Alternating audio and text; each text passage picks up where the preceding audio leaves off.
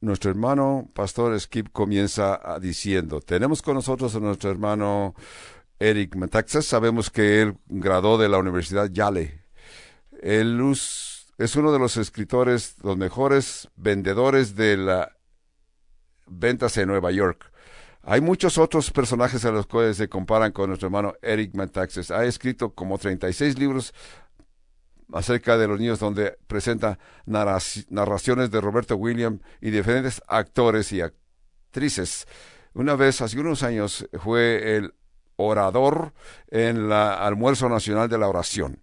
Ahí lo conocí, y cuando él invitó al presidente Obama para entregarle un libro como regalo, también, aparte de escribir libros, Eric Metaxas escribe artículos para el periódico el Wall Street Journal, el Journal de...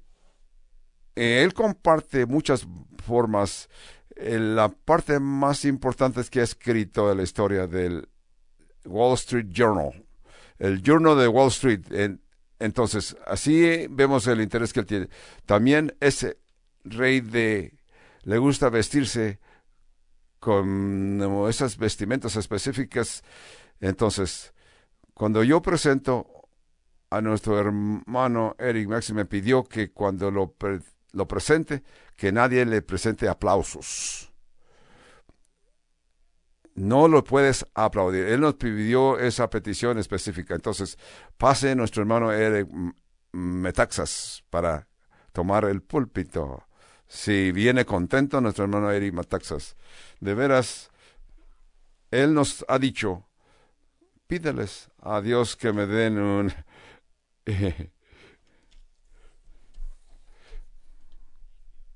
Gracias. Ya que Skip ha dicho que yo le pedí, pues hágalo. Siempre es una bendición estar aquí en la iglesia Calvary Albuquerque. He estado aquí ya por 2 servicios y estaré ahí con gente floja que duermen tarde. Todos somos salvos por gracia. Todos nos levantamos temprano, y si no, pues ya nos veremos cuando el Señor nos llame a su presencia. Gracias por ponerse una chaqueta esta mañana como respeto hacia mí. Si ese chiste está muy duro, de veras diga, no, de veras no. Yo me visto con corbata y saco porque quiero hacerme sentir mejor, que ustedes se sientan bien conmigo. Pero si tuviera esos trajes tan finos no me los pondría, pero somos diferentes miembros del cuerpo de Cristo. Skip y su esposa no está aquí en el servicio, lo siento, porque oren por ellos, para que caminen en dirección correcta como cuerpo de Cristo, como la iglesia de Cristo. Entonces, mi lenguaje de amor es que a veces critico. Ustedes reconocen y entienden cuánto amo yo a estas 2 personas, Skip y su esposa. Entonces, yo no hubiera escrito este libro si no fuera por el amor y la participación de Skip y su esposa aquí en el Calvario. Entonces, si no hubiera escrito este libro lo he escrito gracias a la participación de Skip Eitzik y también nuestro hermano Stephen Collins. Ustedes conocen a nuestro pastor asistente Steve Collins. Yo creo que está en el servicio, quizás está aquí. Sí, ahí está nuestro hermano Steve Collins. Por el doctor Stephen Collins escribí este libro titulado ¿Está vivo el ateísmo? Porque nadie más va a pensar que yo comencé este proyecto de este libro, ¿Está vivo el ateísmo?, comenzando en Albuquerque. Porque Skip me dijo, te voy a presentar con el doctor Stephen Collins. Y le dije, ¿de qué se habla? Doctor Stephen Collins está trabajando y ha descubierto lo que fue Sodoma y Gomorra allá en la tierra donde existió esa horrible experiencia.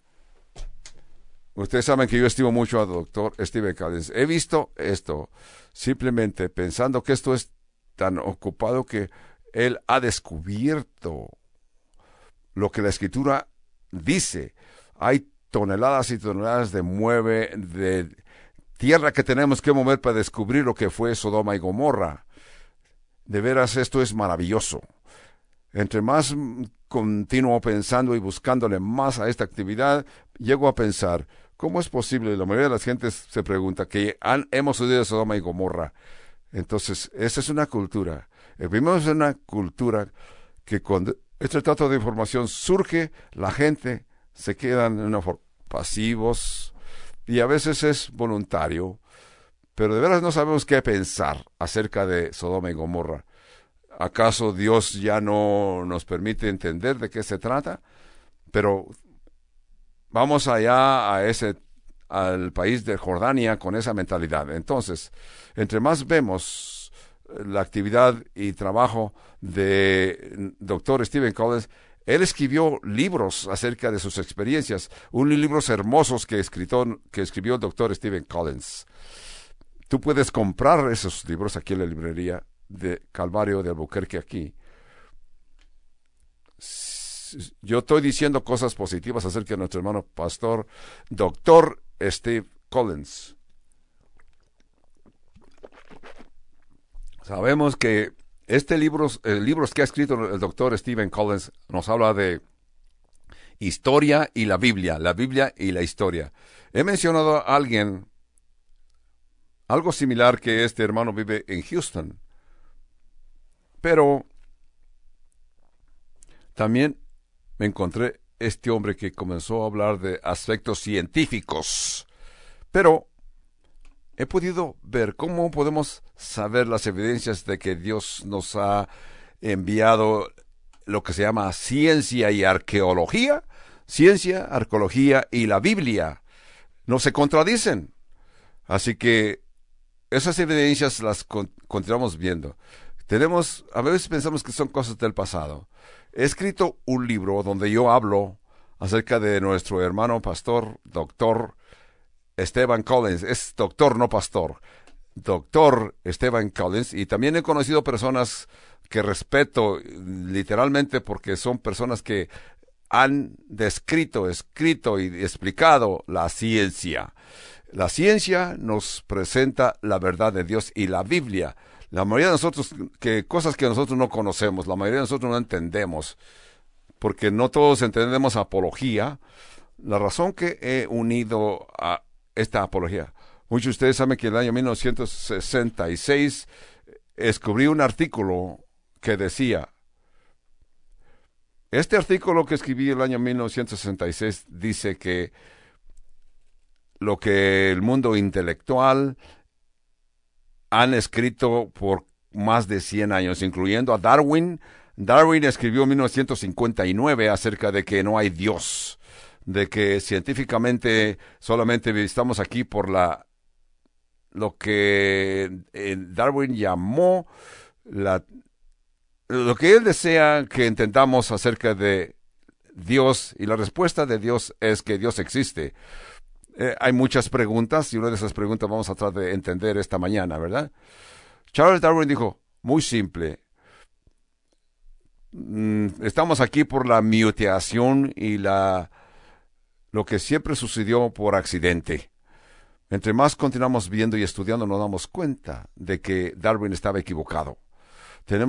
Tú puedes creer lo que Darwin escribió acerca de sus creencias. La pregunta principal es, ¿la ciencia continúa contestando lo que la Biblia dice o ya no damos el crédito a Dios?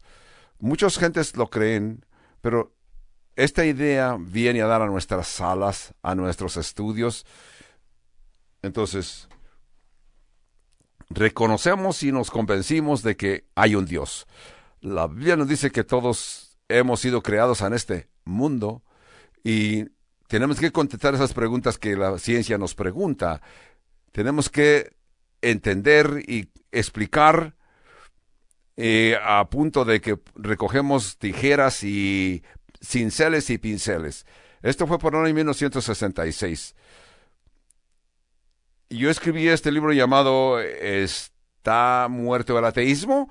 He escrito este libro con el propósito de poder explicar y entender las evidencias que se encuentran en la en la Biblia y en los descubrimientos arqueológicos. Es lo que tengo que buscar, esas evidencias y explicar estas evidencias. Estoy aquí para decirles que muchas cosas se han reversado. La pregunta es lo que ya entendemos y conocemos de la arqueología y la Biblia. Tenemos que poder entender. La única pregunta que tenemos que contestar es, ¿el ateísmo está muerto o no? Hay muchas gentes que me han hecho entrevistas y me hacen esa hermosa pregunta que tengo que contestar gráficamente. Absolutamente el ateísmo está muerto. Las evidencias crecen y aumentan, y de veras, esto nos muestra que y nos guía a las universidades. Todo lo que Dios nos ha querido mostrar en la Biblia está escrito en la Biblia. Ahora tenemos que entender a un nivel más alto lo que pensamos y entendemos. Pero, una vez más, la mayoría de nosotros sabemos lo que hemos escrito Biblias para ver todas las evidencias que aumentan y crecen las evidencias. Entonces, el ateísmo nos enseña ciertas cosas, pero nosotros decimos el ateísmo está muerto o no. Pero el que una persona piense que no es verdad, eso no implica que está correcto. Porque si tú crees en Dios y tú vas a decir yo no creo en la Biblia y no quiero leer la Biblia, entonces esto te identifica con quién eres. Podemos tener nuestras conversaciones. Podemos creer intelectualmente quién es Dios. Yo diría que esa idea es buena. Y muchas personas no lo han podido entender. Pero necesitamos tratar con los hechos que aumentan, continuarán acumulándose. He mencionado, pues, de que hay toneladas de discusiones, argumentos que podemos traer a contra de la Biblia. Pero la Biblia es lo que es.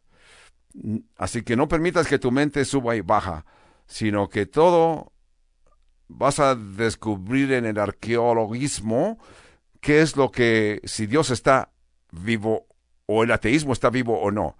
Los ateos lo explican a su modo y a su manera, y los ateos nos nos contradicen acerca de lo que una y otra vez encontramos estas pequeñas partículas. Entonces, vamos a añadir todo esto a una forma que parece ser una locura, ¿verdad? Pero podemos ver lo que la Biblia nos dice, nos enseña acerca de que, como nuestro doctor Stephen Collins escribió ese libro que dice, si las piedras clamarían, ¿verdad? Si las piedras clamarían, ese es el libro que escribió nuestro hermano doctor Stephen Collins. Hace muchos, los ateos dicen, no es verdad. Cuando estoy con ellos yo digo, no importa lo que tú creas como ateo, pero yo controlo el micrófono.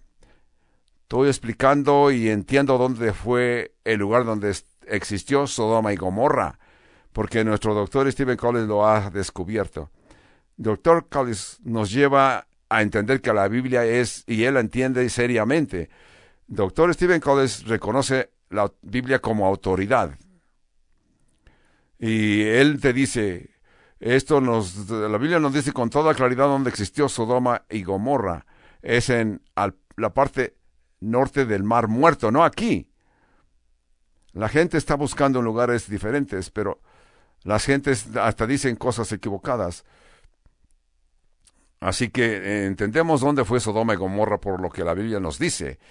Y con todo y esto, Dr. Collins dice que sería una idea loca el negar las explicaciones bíblicas. Pero entonces, ponemos toda nuestra confianza en lo que la Biblia nos dice, y la ciencia no contradice la Biblia, ni la Biblia contradice la ciencia. Así que tenemos que entender, probablemente esa tierra donde está excavando nuestro hermano doctor Stephen Collins es donde existió Sodoma y Gomorra. No lo podemos contradecir. La apología de cerámica es una apología que tenemos que comprender que hay algo en esas enseñanzas, como por el año 1702, alguien vino y explicó lo más cerca que podíamos encontrar, entender lo que es correcto, lo que no es. Dr. Collins excavó llegó a un nivel de 1700 antes de Cristo, ha descubierto niveles y niveles de estructura de tierra, piedra, vidrio, para poder llegar a convencerse como científicos de que aquí hubo unos niveles de lumbre, que el nivel del fuego llegó a un nivel tan fuerte y tan horrible que se puede descubrir diferentes metas, diferentes telas de tierra, vidrio y piedra. Así que entendemos qué clase de temperatura pudo haber habido en Sodoma y Gomorra, ya que el fuego llovió del cielo. Entonces, lo que se ha determinado a través de los años es que exactamente lo que las escrituras han siempre ha dicho acerca de Sodoma y Gomorra. Los científicos no lo pueden contradecir, sino que tú escribes en tu diario lo que los científicos han testificado acerca de la Biblia, y han determinado que todo este nivel de estructura que vemos en tiempos presentes tuvieron que haber pasado por unas temperaturas altas, muy altas, a punto que todo quedó destruido por el fuego. Esto quiere decir que un meteorito puede viajar de la infinidad a un punto, llega al hemisferio, que viajan, y esos aerolitos pueden tener cienes de pies de cuadrado más grandes que este edificio, y viajan a 2000 millas por hora y explotan con la fuerza unas cuantas millas. Una explosión que equivale como a 1000 veces las bombas que explotaron en Hiroshima, japonés. Entonces, los científicos reconocen y entienden el año 1908, algo similar, cuando este meteorito explotó en áreas remotas en el hemisferio.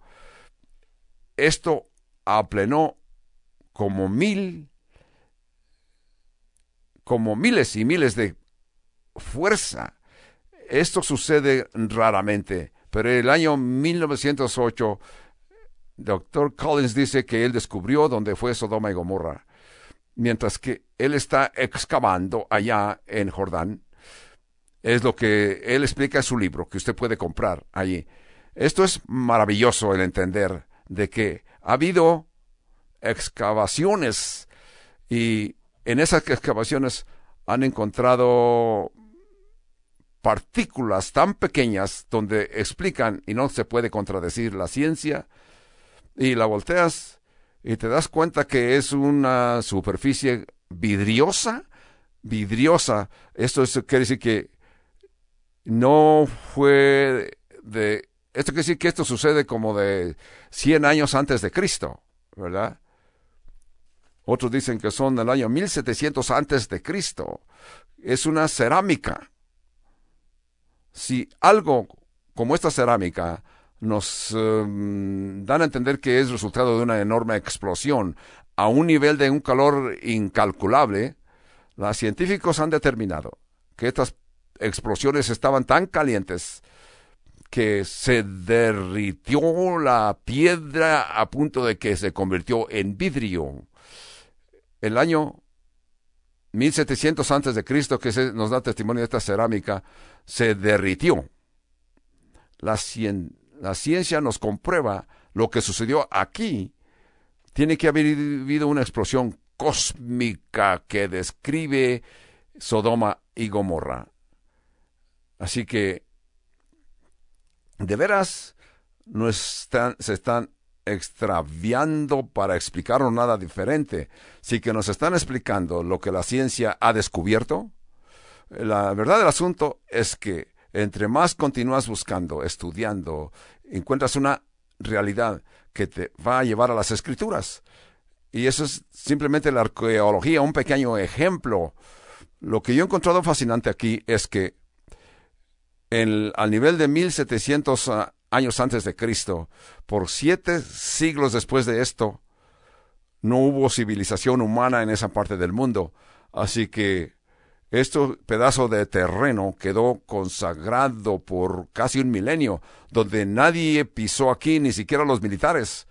Lo que sucedió 1700 años antes de Cristo, eso fue que hubo un espacio como por 7 siglos, nadie excavó aquí, hasta que vino un tiempo que algo sucedió aquí, que la Escritura lo describe en detalle. Cualquiera que sea el detalle de las Escrituras, tenemos que sentirnos horrificados, inmensamente conmovidos por lo que tomó lugar aquí, en el Jordán, en el país que hoy se llama Jordania. El mundo debe de entender de que los arqueólogos han descubierto y nos lleva a reconocer la historia y qué sucedió aquí históricamente hace siglos de años.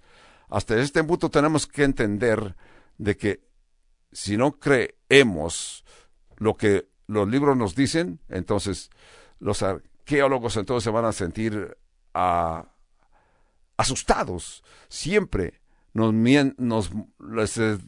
arqueólogos han descubierto científicamente lo que la Biblia ha explicado desde un principio, de que encontramos que en nuestro universo hemos descubierto irónicamente cosas que han escalado y nos llevan a comprender y a entender.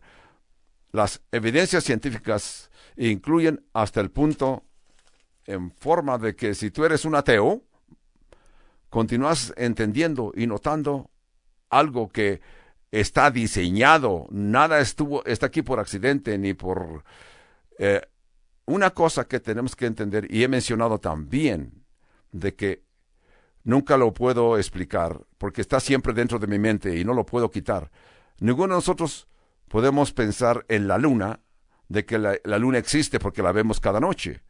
La verdad del asunto es que si entendemos algo cerca de nuestro sistema solar, es que la luna es algo sorprendente. Si ves la luna, te das cuenta que es un pedazo de piedra que es un sedimento que se cruza. Es absolutamente, inmensamente poder entender la existencia de la luna en tiempo de porcentajes. Es lo que es bien interesante. Tenemos que aprender de la ciencia acerca de este hemisferio. No es algo que puedas dudar, porque cada noche puedes ver la luna. El planeta Venus existe por ahí también, pero la luna es algo tan grande que nosotros podemos verlo con nuestros propios ojos cada noche. En el año 1966 no sabía, pero la luna ha estado ahí. Y la luna ayuda a que haya vida en el planeta Tierra. La luna estabiliza nuestra posición en este planeta Tierra. Pero hay una pequeña diferencia. Lo que encuentro bien fascinante es que el argumento de Yuri, y esto es, nuestra luna está como a 600,000 millas de distancia, pero el Sol está a 93 millones de millas de distancia de la Tierra. Esto nos muestra que el Sol es algo inmenso, grandísimo. Eso es. Lo que se ve aquí medio difícil es la distancia de aquí a la Luna son 200,000 millas. La distancia de aquí al Sol son 93,000 millones. Es como un nivel de 1 a 400 millones de millas. Pero los dos tienen su influencia en el planeta Tierra. El Sol está 400 veces más lejos que la Luna y más lejos que el planeta más cercano. Entonces te preguntas por qué. El diámetro de la Luna es casi exactamente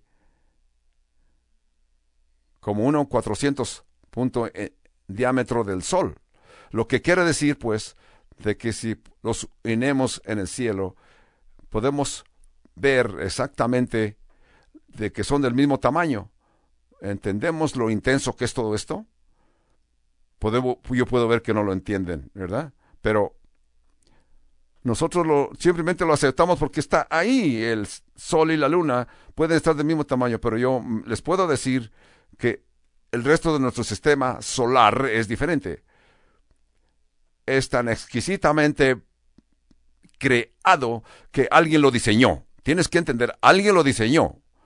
Esto es hermoso, el pensar en que de nuestro punto de vista es exactamente, el sol y la luna se ven del mismo tamaño, con todo que están a gran distancia la luna del sol, ¿verdad? Pero son 400 veces más grande el tamaño del sol de la luna. Es exactamente. Si esto no te ha impresionado, te entiende.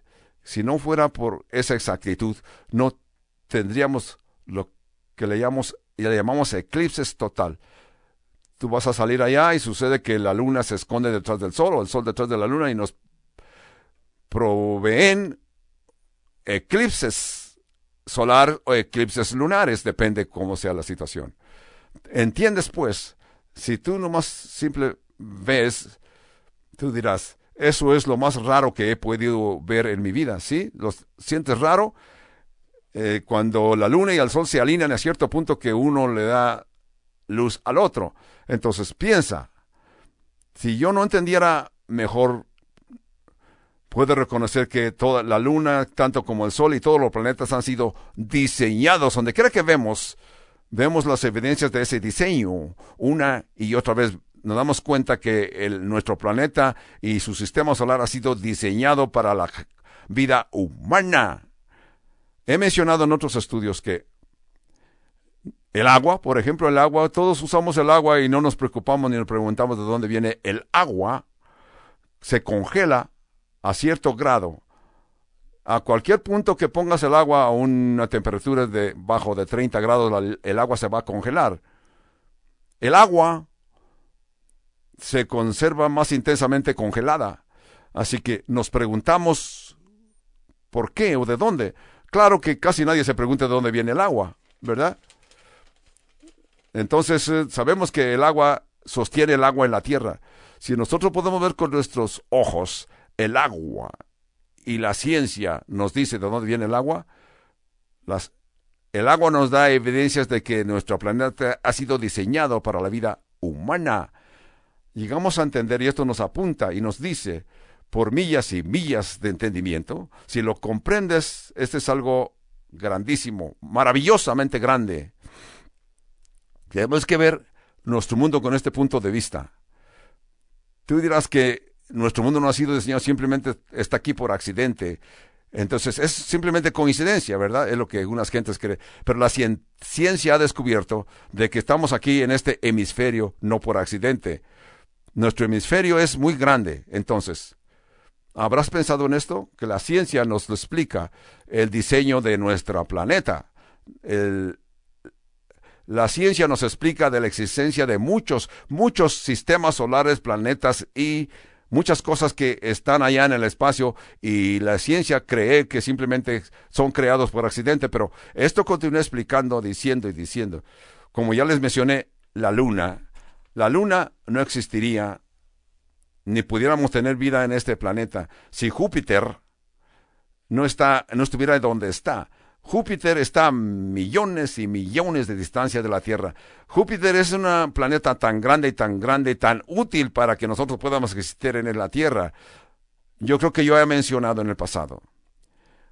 Los meteoritos están viajando en el espacio a grandes velocidades y algunos eruditos los han explicado porque lo han descubierto y ha llegado al entendimiento años y antes de Cristo. Tenemos un sistema solar, Júpiter, Saturno y diferentes planetas. Los científicos dicen que si esos planetas no estuvieran allí, nosotros no pudiéramos vivir en este planeta Tierra. Porque todos esos meteoritos que están flotando en el espacio pegarían en la Tierra, chocarían con la Tierra. Entonces, encontramos estas hermosas evidencias. Tenemos que preguntarnos, entonces, tu punto de vista mundano es que tú existes aquí por chanza, entonces no encontrarías significado. Si no crees en algo que trasciende, algo que te trasciende y te ayuda a vivir en la presencia de Dios perpetuamente, entonces, ¿qué harías? He hablado. Mi papá es un hombre de 94 años de edad. Sus experiencias de él han sido: en 1943, Grecia, donde él vivía, estaba ocupada por los países aliados con poderes. Él fue a la plaza donde él creció. Él y algunos de sus amigos fueron en 1943, donde había una noche hermosa, maravillosa, la luz brillaba. Oyeron que alguien rompió el silencio con una trompeta y ellos sabían que se estaban serenando, un sonido hermoso de una trompeta. Y todos los que estaban en aquella plaza a ese tiempo sintieron un efecto de que mucha gente lloraba como contraste de que algo maravilloso estaban oyendo. Y dice, mi papá, yo nunca he experimentado algo tan hermoso como aquella noche serena. Si tú tienes un punto de vista ateo, no vas a creer en las hermosuras, no vas a creer en el ser humano, vas a decir, lo que sucedió siempre fue vibración que llegó a nuestros oídos, de luces que vas a sentir. Y ese es sientes sentimientos para llorar, sentimientos para adorar, alabar, porque te llega a tu mente aquella hermosa idea de que toda esta gente que estaba llorando por algo lloraban, percibieron algo maravilloso con aquel sonido de trompeta. Todos tenemos experiencias de nuestras vidas. Quiere decir que cuando tu niño nació, que todos tenemos hermosas experiencias en nuestras vidas. Y un ateo va a decir, pues, esto todo está en tu cabeza. Tú simplemente estás percibiendo algo que tú quieres percibir. De veras, esto no te lleva a ninguna parte. Tu vida no tiene significado. Pero ahora nos vamos a adoctrinar. Yo tengo mi propio significado. Como ya les he explicado, yo tengo mi propio significado. ¿Qué tal si yo te dijera, te voy a pagar por tus servicios, pero permíteme viajar al basement de mi casa y allá tengo una máquina para imprimir todos los billetes para pagarte? Tú vas a decir, yo no quiero esos billetes. Esto quiere decir que la vida, tu vida, mi vida, tiene significado. Porque dentro de nosotros hay mal y el bien. Tú decides la hermosura, tú tienes la hermosa posibilidad de hacer tu decisión. Yo te puedo decir que las gentes que aseguran de que están aquí por accidente, no creen en que hemos sido diseñados, simplemente llevan este presentimiento, perciben que están viviendo un juego, cualquiera que sea lo que te explican y te dicen. Yo te digo, esas son creencias de cuando estás en el grado número 7 de tu escuela primaria. Ese es el punto de vista de los ateos. Cuando alguien como Richard Dawkins te dicen de que ellos no creen que hay Dios, bueno, ellos son gente brillante, gente muy elocuente, pero hay muchas gentes con unas mentes tan elocuentes, tan poderosas, pero no han podido creer que son creados por Dios. Ellos usan su propia lógica, como Richard Dawkins y muchos otros tienen una mentalidad horrible porque no han aceptado la bendición de Dios. Ellos dicen, yo no te voy a creer en tu creencia de tu Dios. Ellos están en una mentalidad adolescente, no han crecido. La gente que creen como los ateos, son varios de ellos, son suficientemente inteligentes para poder entender y reconocer que Dios existe. Son suficientemente inteligentes para pensar que un mundo sin Dios puede existir, pero ellos mismos se están contradiciendo porque están creyendo que no hay Dios. Si son suficientemente inteligentes para creer, si tú estás en este universo sin Dios, entonces vas a estar corriendo. ¿Cómo vas a vivir? ¿Qué es lo que te sostiene la vida? ¿Cómo vas a entender el mal y separar el mal del bien? Estoy aquí para decirte de que yo lo he explicado en este libro que ustedes están llevando hoy, que se llama ¿Está muerto el ateísmo? En este libro yo te voy a explicar y vas a entender y vas a descubrir de que muchos hemos leído libros de estas personas que han escrito libros diferentes.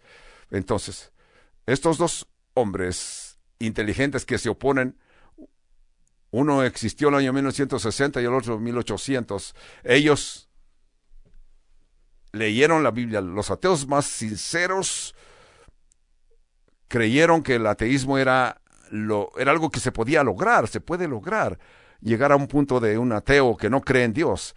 Entonces, ellos llegan a un punto, y una vez más, he descubierto, eso me sorprende a mi mente, de que nadie ha podido oír esto. Dicen que esos dos prominentes ateos del siglo XX que escribieron sus libros nos explicaron lo que ellos creían. Esto para mí me suena como noticias nuevas, pero he escrito eso en este libro. Quiero decirte y decirles de que si tú estás seriamente estudiando lo que la Biblia te dice,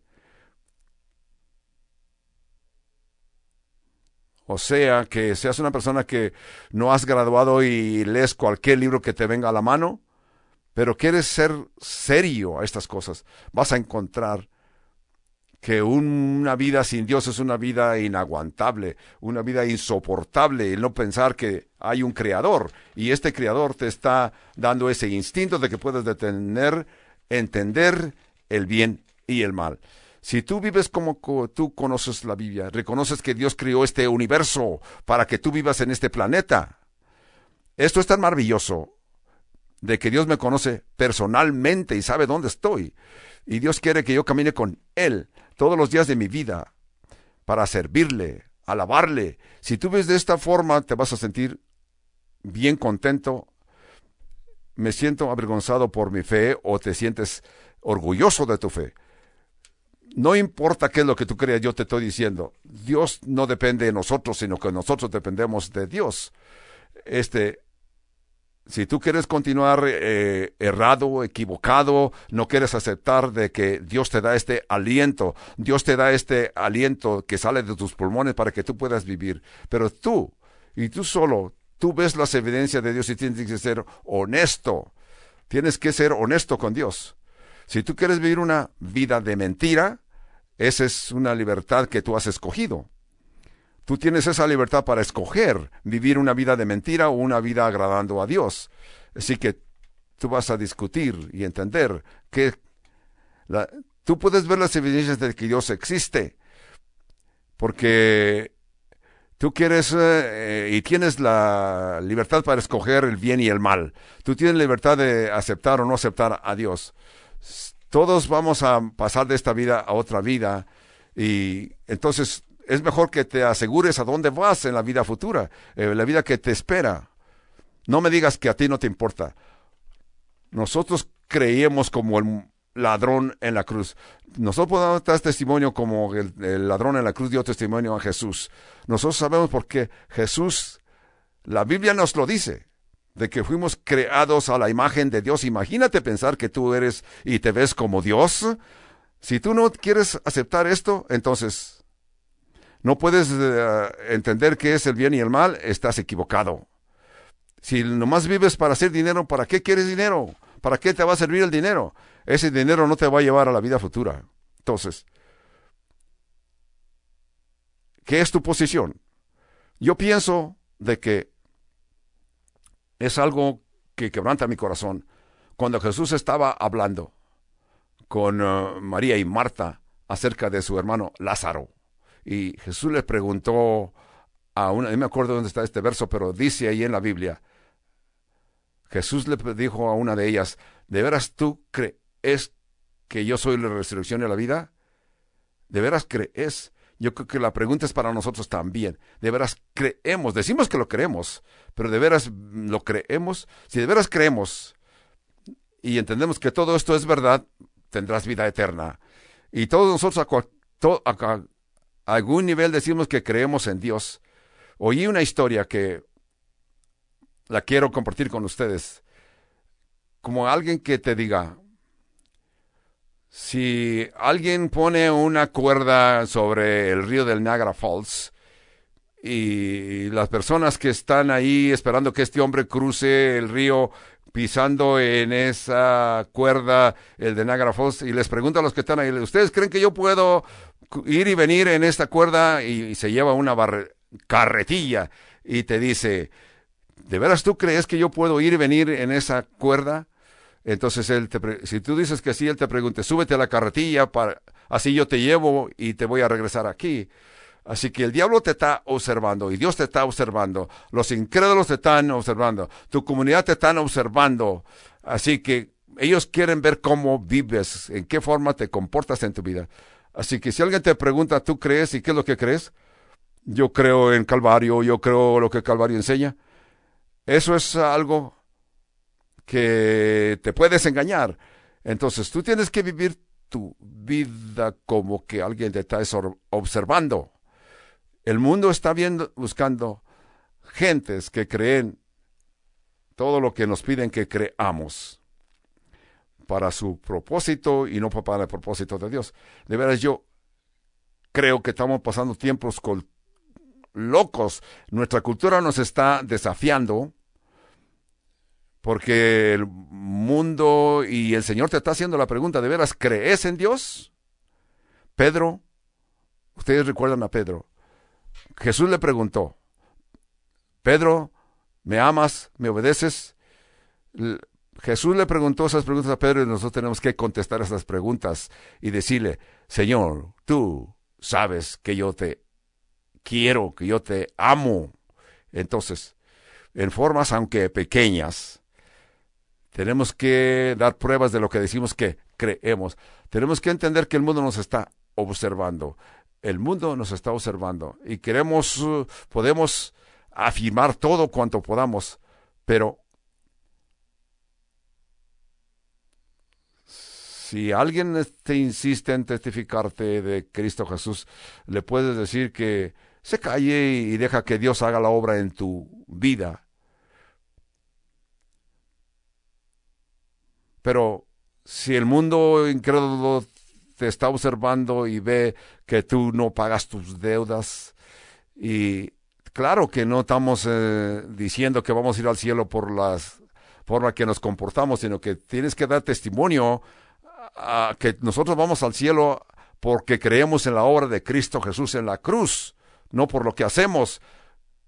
Tenemos que estar convencidos absolutamente de que esto es verdad. Y si tú no reconoces que estas cosas son verdad, de veras, ¿tú estás bien convencido de que Jesús derrotó la muerte? Bonhoeffer lo explicó de esta manera. Esto no es como créditos para tu vida cristiana. Si tú crees que tú estás pasando por esta vida libre y tú vives en esta vida de que Dios envió a Jesús a morir en la cruz para salvarte, estamos viviendo y tenemos toda esta amplia información acerca de las cosas, de que tenemos que vivir una vida de amor para creer hasta aquí, hasta este punto. Las cosas que no han sido tan locas como hoy. Mucha gente nos está diciendo cosas diferentes, que tú tienes que creer como él, como tú crees, pero tú tienes que hacer la decisión. ¿Tienes el valor para creer de que lo que estos incrédulos te dicen está loco? ¿Tienes el valor para vivir de que Dios nos da el denuedo y valor para poder vivir con ese poco de ánimo que Dios te da? Y tú obtienes esa libertad de creer de que Jesús desafió la muerte y vivió y vive y está vivo. El que tú se lo expliques a otra persona te va a ayudar, pero eso no es todo. Lo que tiene que haber en ti y en tu persona es esa fe. Si alguien te explica algún plan y tú dices, oh, qué bien, se oye muy bueno, pero tú tienes que hacer esa decisión. Y es lo que sucede cuando otras gentes ven a Dios en tu vida, cuando actuamos por fe. Quiero animarte hoy que el Señor nos ha llamado para que demos testimonio. El Señor lo permite y nos llama ahora. Este es su plan. Este es el plan de Dios, de que nosotros somos sus manos, sus pies, su boca, y que Dios tiene un propósito para usarnos. Yo te prometo que el Señor no quiere que pases una vida de desesperación, sino que Dios no quiere que pases una vida de pecado, sino que Dios quiere que tú ores reconociendo de que el señorío de Dios es que Él nos da la victoria, y a Dios nada se le escapa. Si Dios quiere que tú hagas algo de agradar a Dios, si lo único que tú puedes hacer es vivir una vida como cristiano, que crees y no estás seguro, sino que te pones la mano en la cintura viendo a tu alrededor a ver qué sucede, no quieres vivir ese tipo de vida. Tienes que vivir una vida seguro, que reconoces de que eres pecador y que Dios quiere perdonarte. Y cuando tú crees en que en Cristo eres perdonado, entonces tú estás preparado y Dios te está diciendo, y tú le dices a Dios, Señor, yo sé que necesito ayuda, he vivido una vida pecaminosa y sé que necesito ayuda. Entonces Dios te va a dar la información adecuada para que vivas una vida completamente libre, para que no te falte gozo, ni fe, ni el Espíritu de Dios, para que el Señor no te va a forzar, pero el Señor quiere que tú hagas esa decisión. Oremos. Padre Dios, gracias por tu palabra de amor. Necesitamos ánimo, necesitamos fe, necesitamos la presencia del Espíritu Santo, necesitamos reconocer que así como los arqueólogos han descubierto tus verdades y también la ciencia ha descubierto tu plan, ese plan que tú has permitido que podamos entender, tanto explicado por los científicos, por los arqueólogos y por la palabra que está escrita en la Sagrada Biblia. Padre Santo, gracias. En ese nombre de Jesús te lo pedimos y lo aceptamos en el nombre de Jesús. Amén, amén y amén. Eric va a estar allá en los pasillos firmando esos libros. Qué mensaje tan poderoso es. Todos necesitamos escucharlo, oírlo. Queremos concluir diciéndole gracias al Señor. Este es un fin de semana donde hay libros escritos. Esto es nuestra oportunidad para responder la voz de Dios y cantarle y alabarlo en forma de afirmación acerca de lo que creemos acerca de Dios. Sí, hermanos, continúen en la presencia de Dios cantando y diciéndole al Señor, sí, como el himnólogo continuó diciendo, Jesús, Cordero de Dios, grande y poderoso es tu nombre. Sí, hermano, hoy estuvimos y nos gozamos disfrutando de las explicaciones de nuestro hermano Eric Metaxas, que explicó acerca de la comunión que podemos experimentar entre la enseñanza bíblica, la enseñanza de la ciencia y la enseñanza de los arqueólogos. Las tres enseñanzas no se contradicen ni una con otra. Si tú deseas más información, llámanos con toda confianza. Tenemos un número telefónico gratis sin costo alguno para usted. Llámenos al 1-800-922-1888. Y si usted desea comunicarse con nosotros por correspondencia, envíe sus tarjetas y cartas, sus tarjetas postales y sus cartas a el P.O. Box 95707, Albuquerque, Nuevo México, número postal 87109. Que el Señor me los bendiga ricamente. El estudio de hoy corresponde al domingo 20 de febrero del año 2022 y ha traducido humildemente